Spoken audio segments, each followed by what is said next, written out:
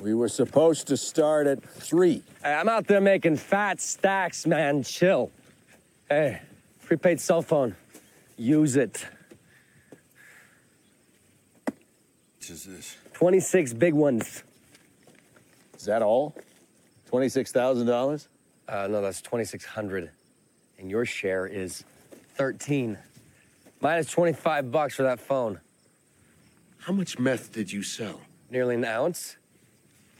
Last time I checked, there was 16 ounces to a pound. What'd you do with the rest? Smoke it? Yo, I've been out there all night slinging crystal. You think it's cake moving a pound of meth 1/10 at a time? So why are you selling it in such small quantities? Why don't you just sell the whole pound at once? To who? What do I look like, Scarface? This is unacceptable. I am breaking the law here. This return is too little for the risk. I thought you'd be ready for another pound today. You may know a lot about chemistry, man, but you don't know jack about slinging dope. Well, I tell you, I know a lack of motivation when I see it. Oh, my God. You've got to be more imaginative, you know? Just think outside the box here. We have to move our product in bulk, wholesale. Now, how do we do that? What do you mean, to like a distributor? Yes, that's what we need. We need a distributor. Now, do you know anyone like that? Yeah, I mean, I used to, until you killed him. Taking a new product to market is rarely easy. Just ask Walter White. Our role in that is often unpredictable. After all, Walter was a chemistry teacher before his entrepreneurial escapades on Breaking Bad. He had to learn a lot of new skills to become successful in an entirely different industry. Jan Young got her start in tech before the dot-com bubble burst as a project manager. After moving from New York to Los Angeles, she had stints in marketing, sales, account management, product management, customer success, and go-to-market strategy consulting.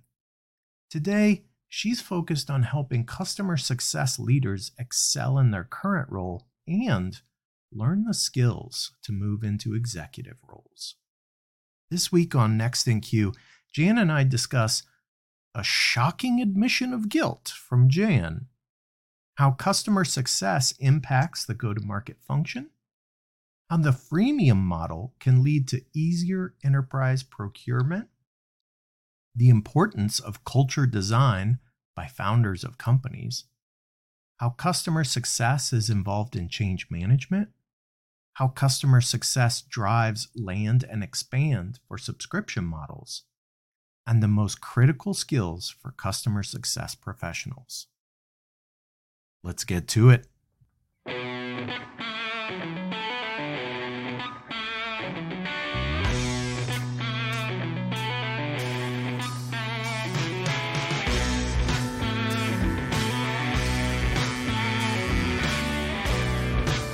Welcome to Next in Queue, the podcast for contact center and customer experience professionals. Next in Queue is brought to you by Happy 2 Vision. Eliminate blind spots and see right through every conversation with Happy 2 Vision. Learn more at happitu.com. Now, here's your host, Rob Dwyer. Thanks for joining another episode of Next in Queue. Rob Dwyer with you, and I am bringing a special friend along for the journey today, Jan Young. Jan, how are you?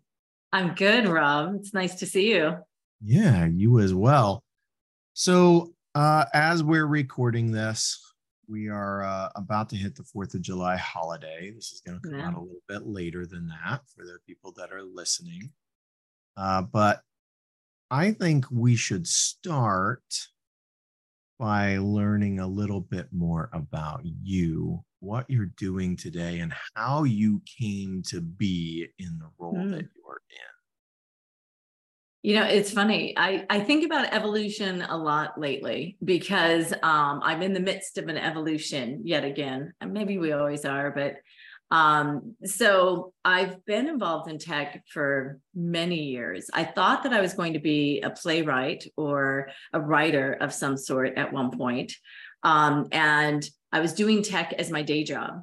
And that was because part of the writing that I did was like theater, or I was also doing a little bit of indie filmmaking stuff. And so you always have to like organize things, budgets or lack thereof, people, you have no authority over anyone. Everything is dotted line, kind of thing.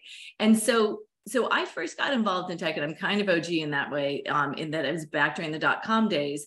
And I became a project manager back before there was the whole PMP and all of the official things you need now, right? So I think back then project management was a way in. For me, it certainly was.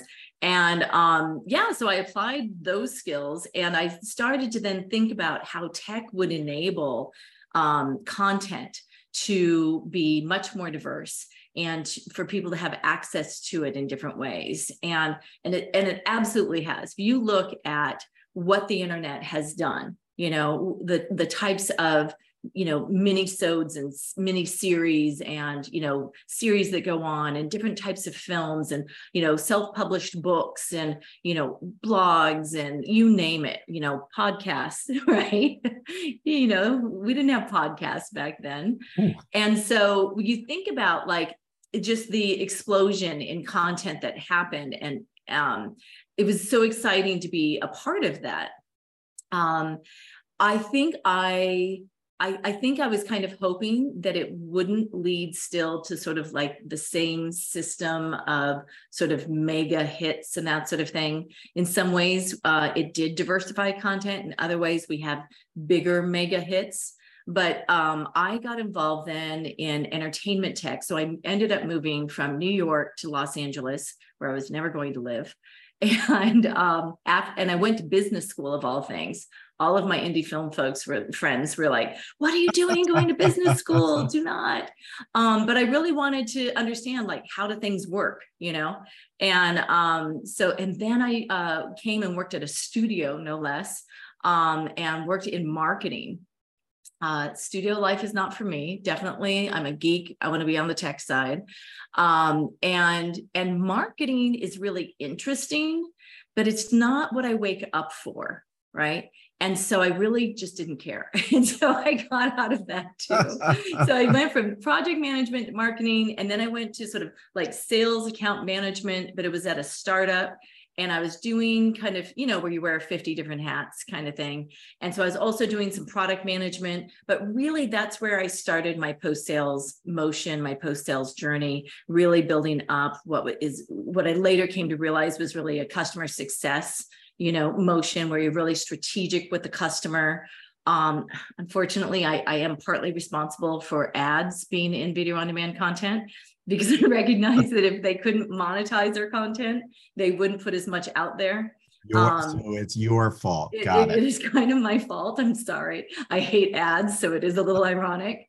But I was doing all of that. I also, rose up the ranks, became a VP, went to another startup, was working more like with professional services, where they thought that they were going to have a SaaS product. It was really a very customized cloud product, which is why I was really doing professional services and not customer success there.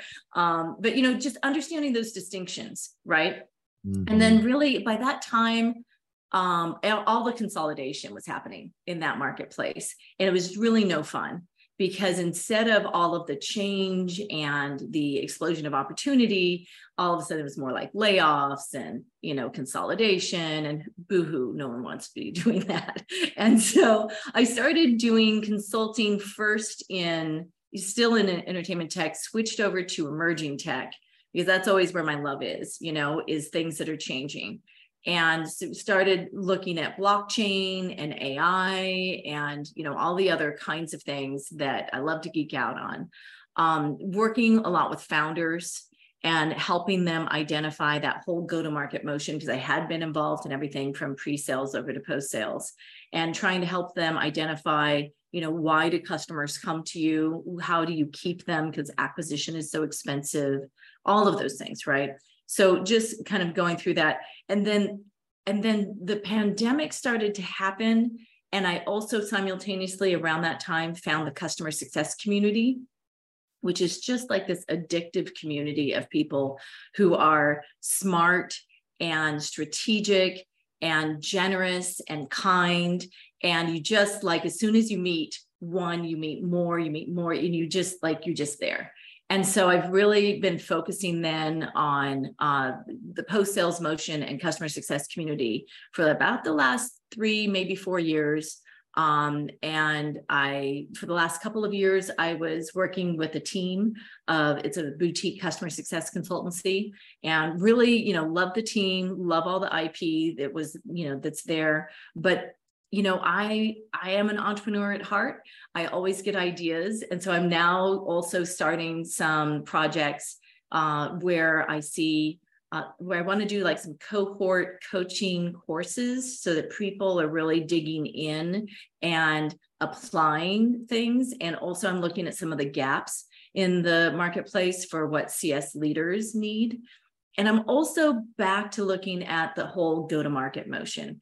And there's a lot of different folks I've been interacting with lately who've identified that it's that lack of alignment in the go-to-market motion. And that's really everything from marketing, sales, onboarding and implementation, customer success, support, product. There needs to be an alignment across all of those organizations that either sometimes get very focused on their silos or their turf, and that sort of thing.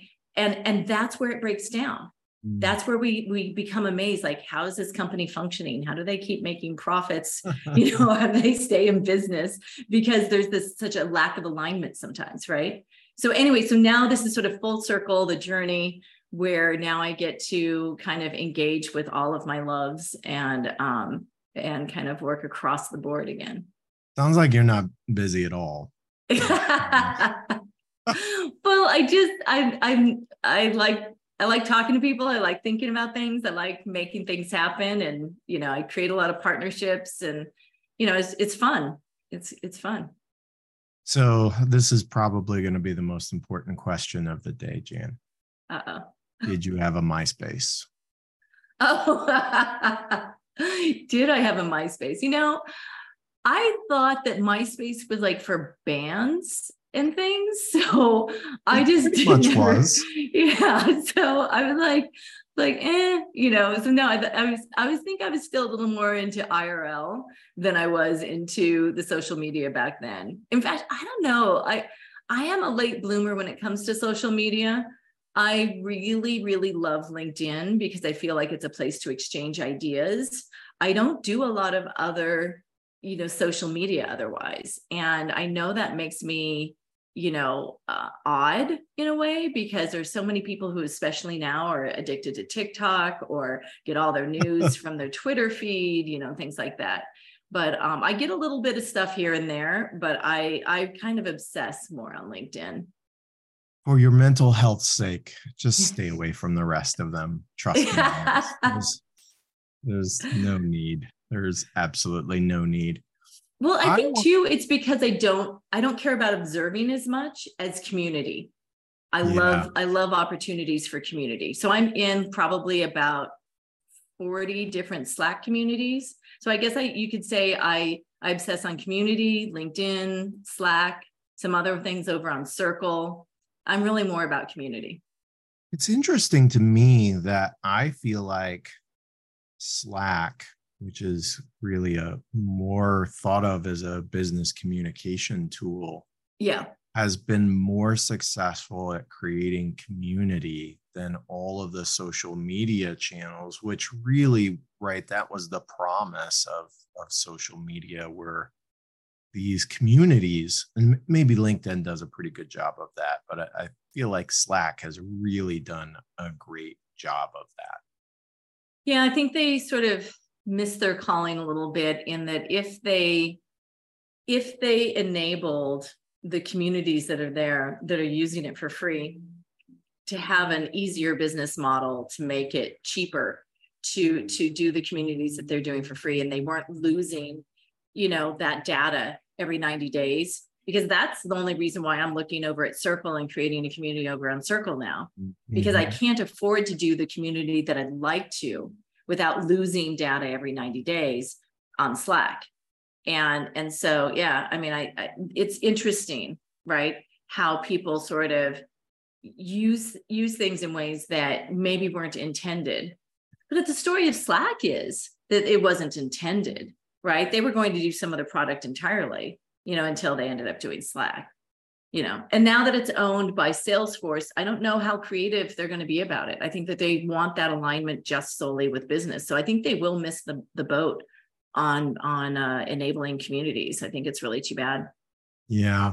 Well, you just said something that I think is fascinating, and I think may link to the conversation that I want to have with you. And that is that people find new and interesting ways to use products that you don't anticipate going into the design process, or kind of what you anticipate people will use it for. How does that continuous, I guess, feedback inform go-to-market strategy when you're finding out how people are using things in ways that you didn't anticipate? That's why I love the role of customer success, because it is at that intersection between the customer and the company, and has the opportunity then to bring in that voice of the customer and share it strategically across the whole go-to-market function, right? And give that feedback to product, give that feedback to marketing and to sales, and help the executive team, understand how customers are using it, what objectives they have, right? And I think too, that's why there's also that relationship between customer-led growth and product-led growth. Because if you take a look at it, there are probably, if you look at Slack, the product-led growth part of it is all of those people who are using it for free.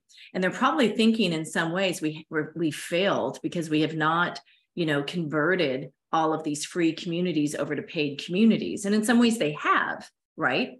Because they haven't figured out a journey, a way to get us to pay a little, right? To be a community and stay with them and have that functionality, right? And, and that's the sort of thing that where CS and product, and the greater sort of go-to-market teams, if they were paying attention and listening to their customers, they could then create the products that their customers would love. And that's also then where you get to product market fit, right? And how people think that like, oh, we hit product market fit and then we were like, went to our Series C and now we're done. It's like product market fit should also be ever evolving, right? And you should think about that, and have you added so many features that you've missed the boat now and you're no longer product market fit? Because that happens too, right? But like they just keep building and building and it becomes a Winchester house, and it's like, where was the original house in that? Like every door I open is going to like either a brick wall where there's a fireplace on the other side or stairs in front of it, like it's not really usable, and so yeah.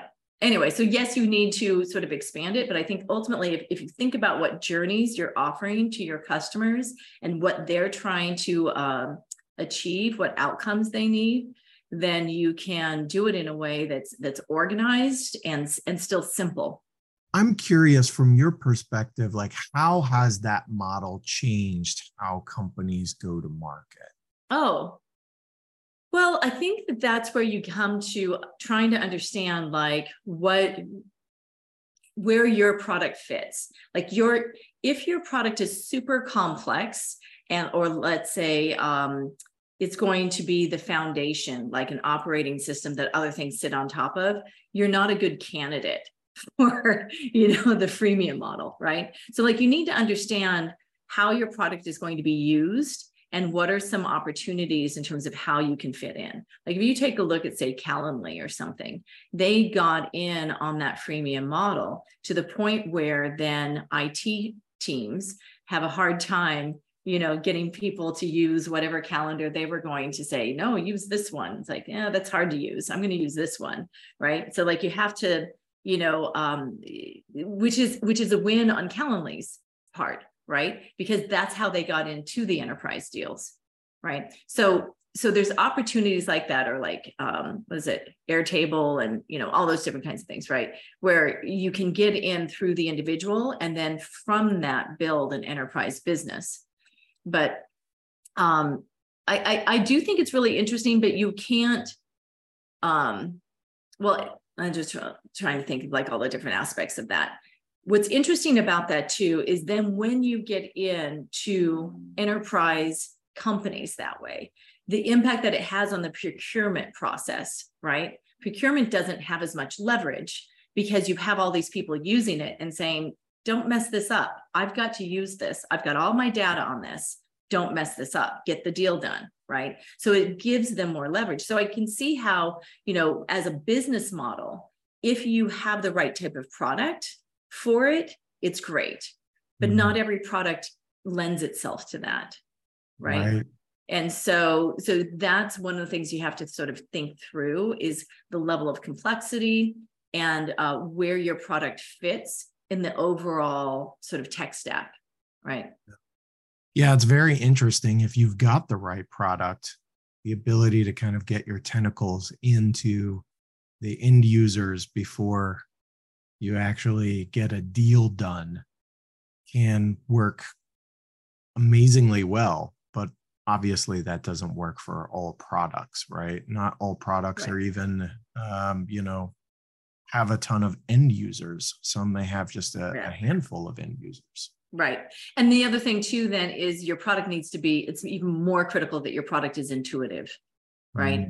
If people have to do a lot of training for themselves to be able to use your product, or it isn't clear kind of what the workflow is, if it doesn't actually enhance what they're doing, and you're not getting that adoption on the individual basis, and that does happen where that's one of the things that a product manager who's focusing on the freemium product has to take a look at is, what is that conversion rate? How many people download the product and then don't use it? You want to make certain that you're, encouraging that adoption and making it easy for folks to use, right? Otherwise, you'll never get to that conversion rate.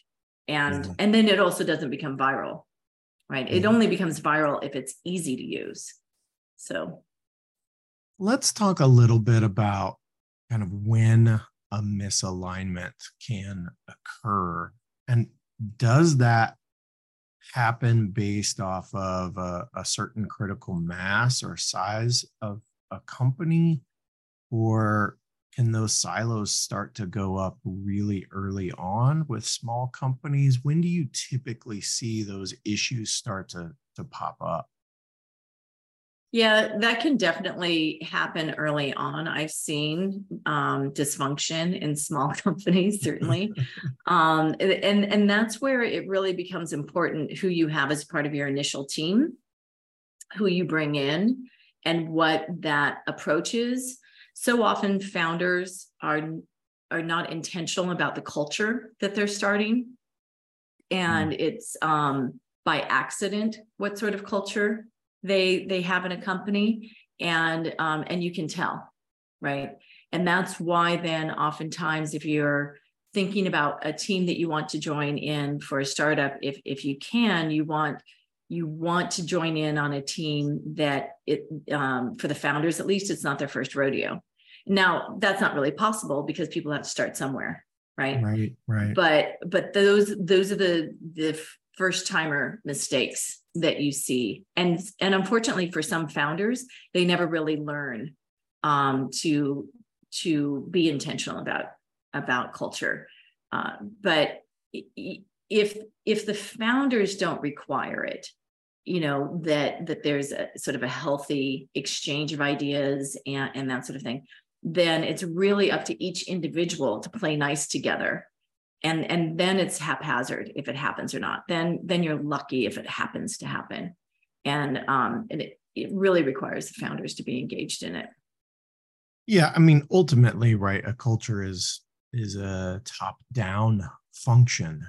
And if the founder, the CEO, whatever, is not fostering a really healthy culture within an organization, You can have all the right people in place and it still won't be healthy because, it's rotting from the head, as they say. Let's talk about how, though, if I've got maybe not a bad culture, but I don't have the strongest culture, how can I go about fostering a better culture if I'm not the founder? Let's say I'm in product or customer success or marketing. What are some of the really concrete actions that I can take to drive that within my organization?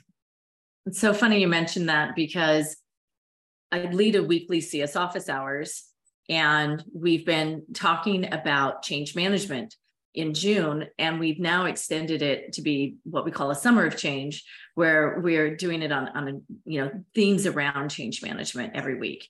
And so last week, actually, it was about how to address change management when you have a whole new executive team come in and all of the change that trickles down right from that. But the Tuesday after 4th of July, so it's 11th of July, I guess, where the topic is going to be exactly that, is, how to impact change when you're working with resistance, when you're working with resistors, right? And that's often the case, especially too for CS leaders, where because they have all this information coming in from the customer, and they are also then connected to the company, that they're constantly trying to manage change and work with other leaders who may or may not be open to hearing about that customer feedback. It might feel like not so good. Like, what do you mean they don't like this big feature I just rolled out, kind of thing, or whatever it may be. And so that's very common, where you are, or if you have a big project that you're rolling out anyway in a company, and whether it's putting in a new tool. Later in the month, we're going to talk about putting in a CS platform, but it's anytime you put in new tools and things like that, you're working within an organization where there are resistance to change, right? Who moved my cheese? Was not a new idea. And it's real, because change is emotional. And we think we're making logical decisions, but actually, when you look at the neuroscience of it, it goes through the emotional sort of cortex before it gets over to the logical. And usually any of the decisions we make, or, the way that we resist or accept change and that sort of thing, we rationalize it after we've dealt with the emotion of it. Well, I don't like that change because they, whatever, whatever it may be, they'll rationalize it, but it feels like a threat. And that's because, actually, and this gets into Britt Andreatta, one of my favorite authors, where she talks about the neuroscience, how to apply neuroscience to business. And she has a book on change management called Wired to Resist. We are actually wired to resist change. We're also wired to learn. She has a book called Wired to Grow. So we do want to learn. We're enamored with the idea of lifelong learning, but to actually apply anything that we're learning to new habits, we would have to change, which we want to resist. So we're constantly fighting this inward battle, this yin yang, or whatever you want to call it, where we're resisting something, and we also are, reaching towards something. Right? Why we never lose the weight we want to, or whatever, and, why we don't work out every day that we think we're going to, or et cetera. And so all of this comes back to that emotion. And so you have to meet people where they are emotionally, and help them sort of where they are, in order to get those other business things done. And we don't talk about emotions very often in business, but that's where it all is. That's where politics comes from. That's where turf wars and silos and all those things come from. They come from fear, and that sort of thing. So you have to think about then how you create those alliances, and how you get people on board, how you might, fluff them up a little and help them feel better, in terms of their ego and that sort of thing, so that they want to come on board, and so that they can meet you with that vision. Buying into somebody's vision, a founder's vision, any leader within an organization, their vision is also an emotional thing. You're getting them on board in a way so now they feel excited. Excited is an emotion, right? That we're always trying to kind of get people on board with us towards, anytime we're going towards that North Star, it's that also we're wired to want to belong. So, to collaborate. Right. And so all of that means like, if we're all going towards this North Star together, we belong, and it's communicating those things. But so some of that needs to happen on a one-on-one basis. And some of that then has to be then as part of what you communicate as a group, which also then gets back to what we were just talking about is the founders and what culture they create. And are they getting everybody on board? And if then you find that you're trying to make change in an organization and you're not one of the executive team members or one of the leaders, or you're just one executive team member out of maybe one or two that want to see you go in a direction, then how do you influence and affect these others to turn them around to thinking about, oh, what about this North Star?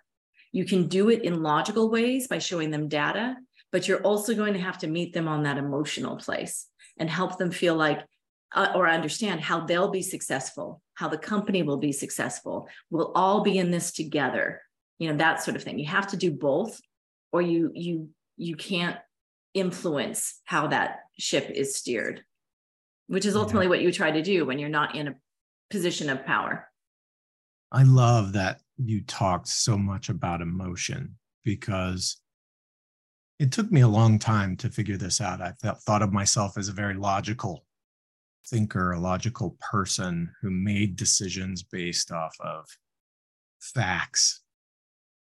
And I've come around to realize that we all are driven far more by emotions than we are by facts. And those emotions may be backed up or cemented by some facts, but they can also be contradicted by facts, and I still don't care, right? I mean, you Sure. talk about politics, right? Yep. This is true in sales. It's true in advertising. Like, all of those are most effective when we appeal to the emotions.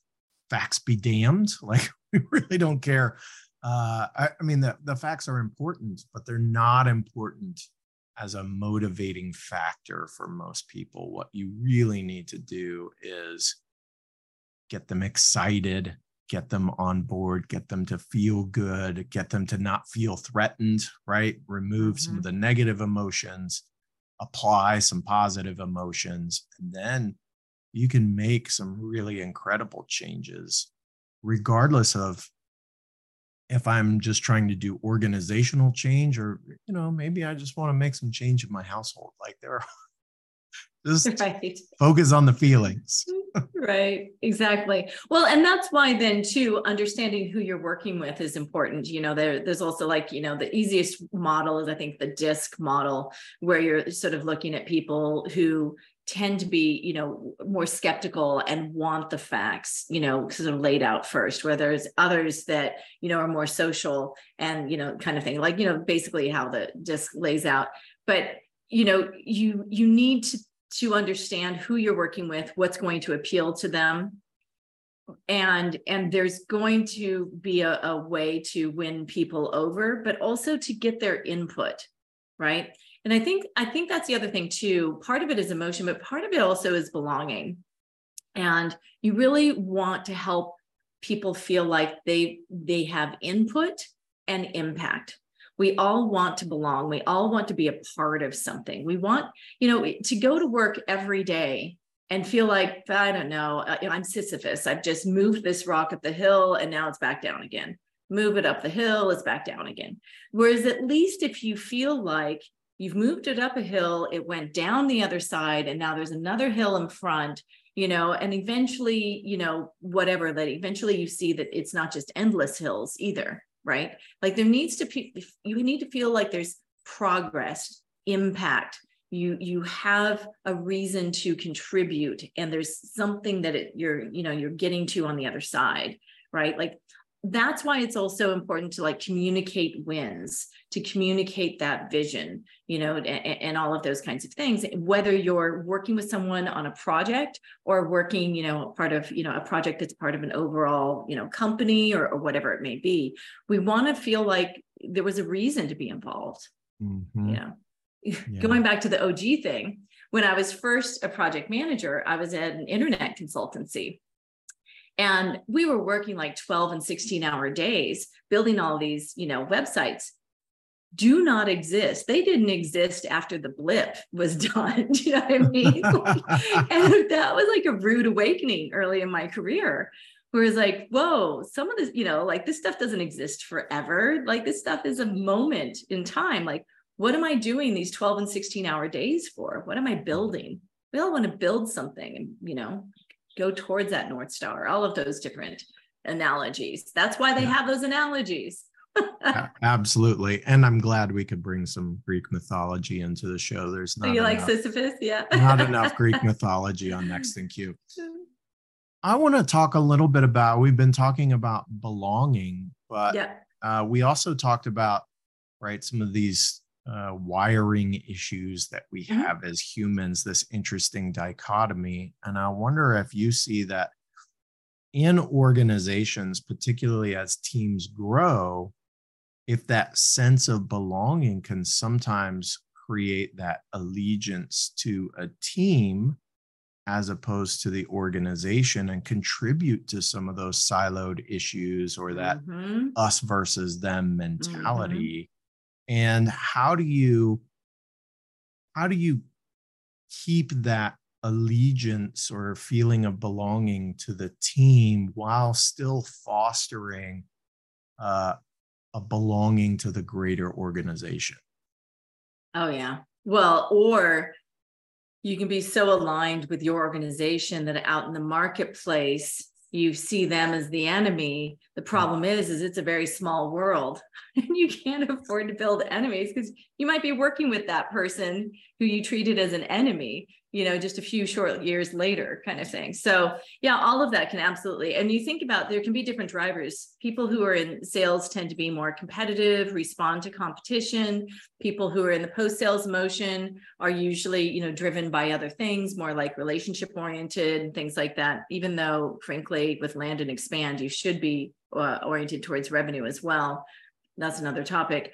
But yeah. And so then what happens is, when you do need to be cautious as the leader that when you start to build up your team, if you make them feel like they are the most important thing in the organization, then they will not be as inclined to, play nice with the other teams in the organization. And yet it's only if everybody plays nice and works together. Because when you think about it, that's the other thing too, looking at it from the customer perspective.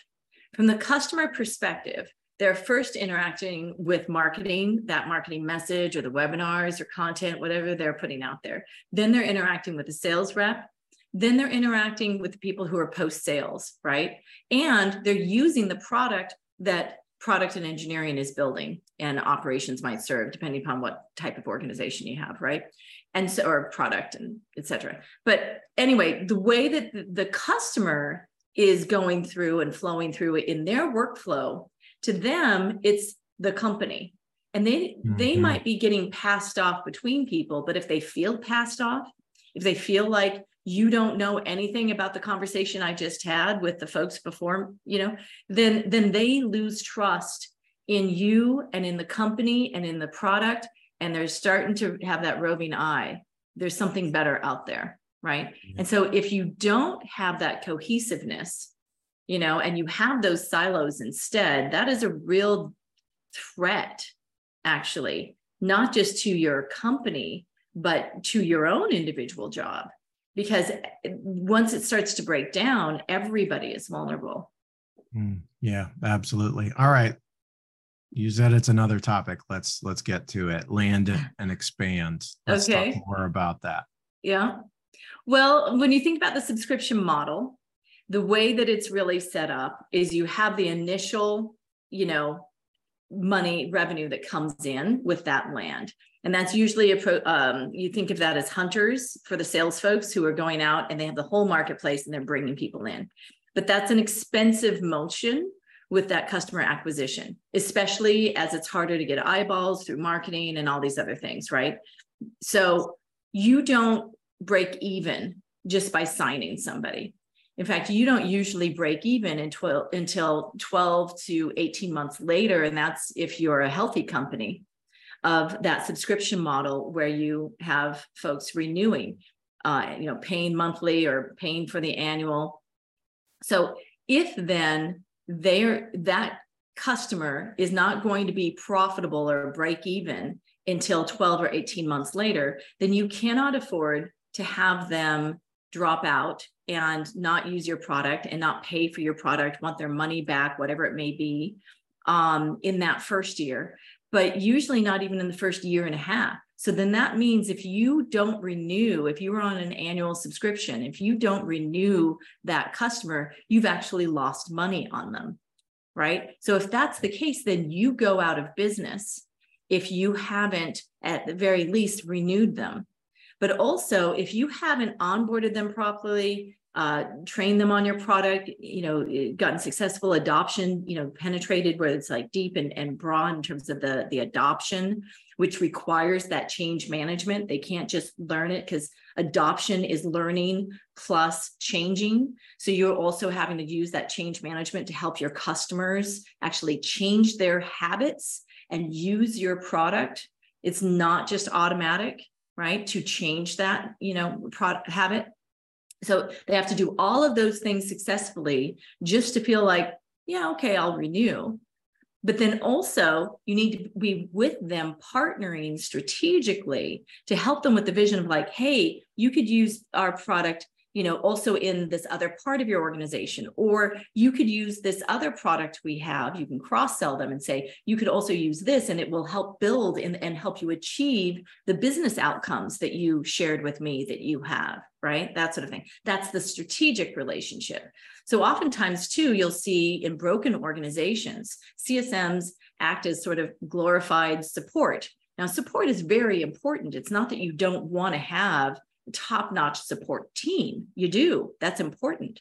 But if your CSMs are acting like, a support team instead of a strategic team and partnering with your customers strategically, then they're not going to understand that they should renew. They may not have adopted the product in the way that they need to in order to renew, and they won't eventually upsell or cross-sell in the way that you need them to expand.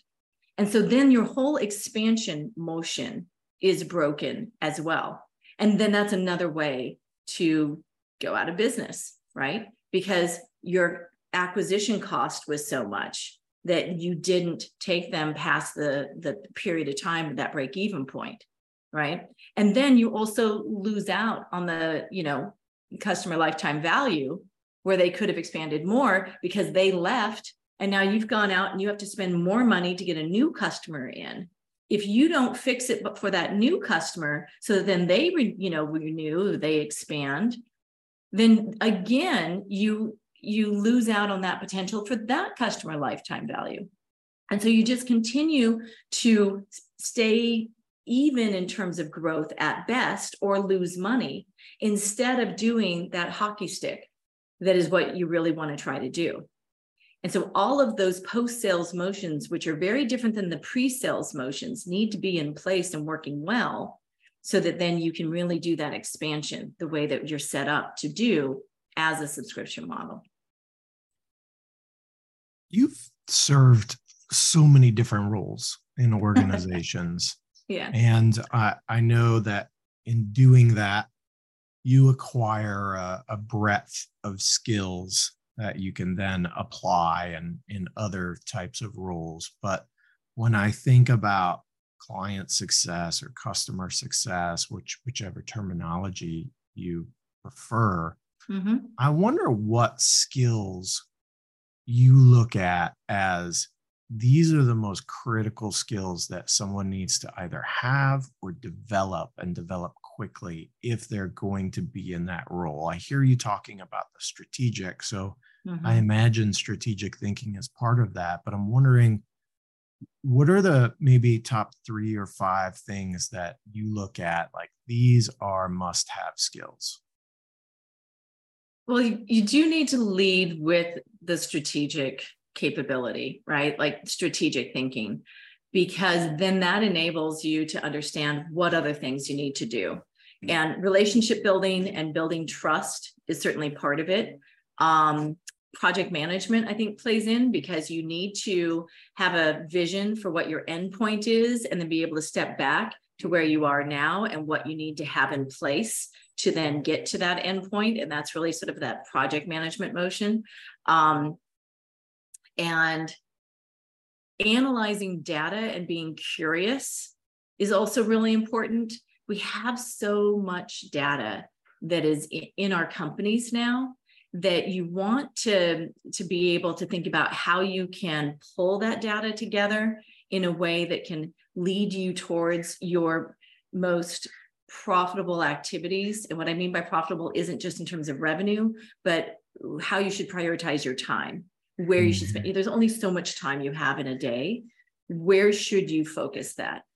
And so thinking about then, like that's why it's exciting that the tech stack that we have and the way that AI can be used now is allows us to take in all of that data and analyze it in ways that you can't humanly actually analyze. That you have so much data, it takes too much time, and it's not something you can fathom, right? But being sort of nimble and smart about picking up those new tools and how you what questions you want to ask. It really gets down to the questions in the end. What questions you ask of your data, what questions you ask of your customers, what questions you ask of how you're prioritizing your time, or any of those things. I'd say it also comes down to questions in the end. Yeah. Okay, so we're nearing the end of our time together, but I'd like to know what kind of thing has been burning on your mind lately that you'd love to share with the audience that we haven't touched on at this point. Well, we've been talking a little bit about alignment already. I think that is sort of the burning thing, question or topic that I've been focusing on, where in its connection to customer-led growth, which is really about how to take those customer insights and use them to improve your product, improve your organization, improve how you go to market, all of those things efficiently and effectively. How organizations can work together, to do that, and the role of customer success leaders in that also, I think, is important. I think the other thing too, in some of the courses that I'm trying to build up right now, is I'm thinking about how to help CS leaders step up into that executive role. There is a difference in the way you think if you're asking permission when you're sort of middle management versus when you're part of the executive team. That's where it's up to you to make a decision. It's up to you to then get other people on board with that decision, right? And how you work across all the different disciplines to work together towards that North Star. And there is a change in mindset that people need to do when they're making that transition from the middle management to the executive, layer as well. So I think a lot about those things right now. Talk to me another 6 months. I'll be thinking about something else. Yeah, I do have it. So yeah.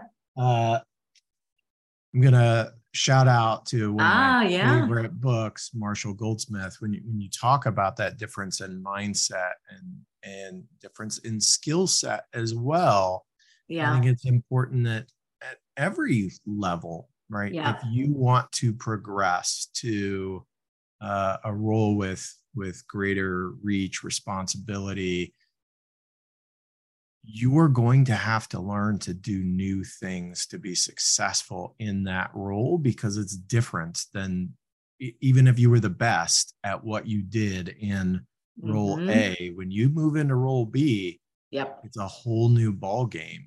And Yeah. that's what you're talking about, right? Jumping into that executive level absolutely requires a different level of ownership Mm-hmm. as you approach certain things. Yeah, that's really true across the board of every leader in each discipline within an organization, how to think differently once you get to that executive table and how to think beyond just your own function. And you also see that too, then when you're an individual contributor and now you're managing people, it's a very different role. It's not right for all people. You don't have to go and become a manager. There are other types of things you can do, if you want to continue growing, but you don't want to change and start managing people, right? And that's important for people to think about. But yeah, no, I love that you suggested that book. I think that's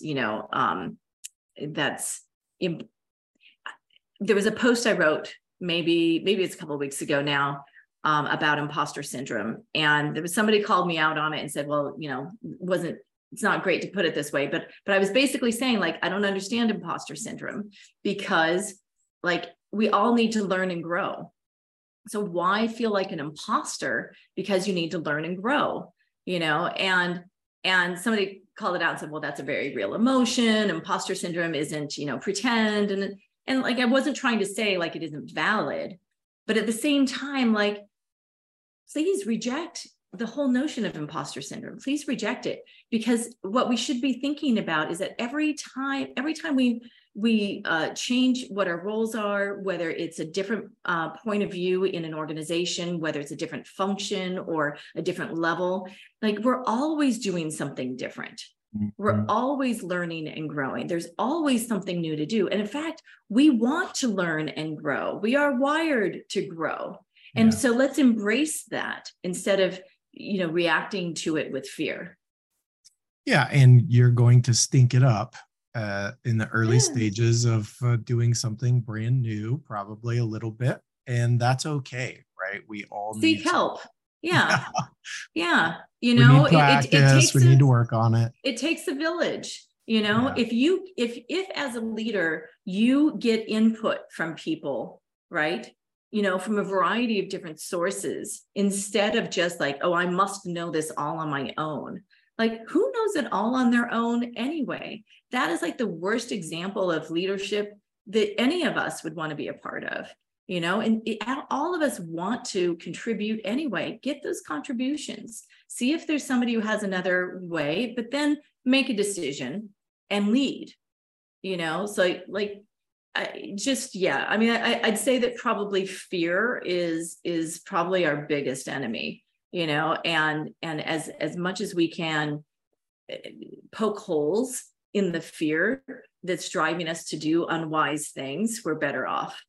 Yeah, absolutely agree. Jan, it's been so great having you on the show. If someone wanted to, number one, get in touch with you, what's the best way for them to do that?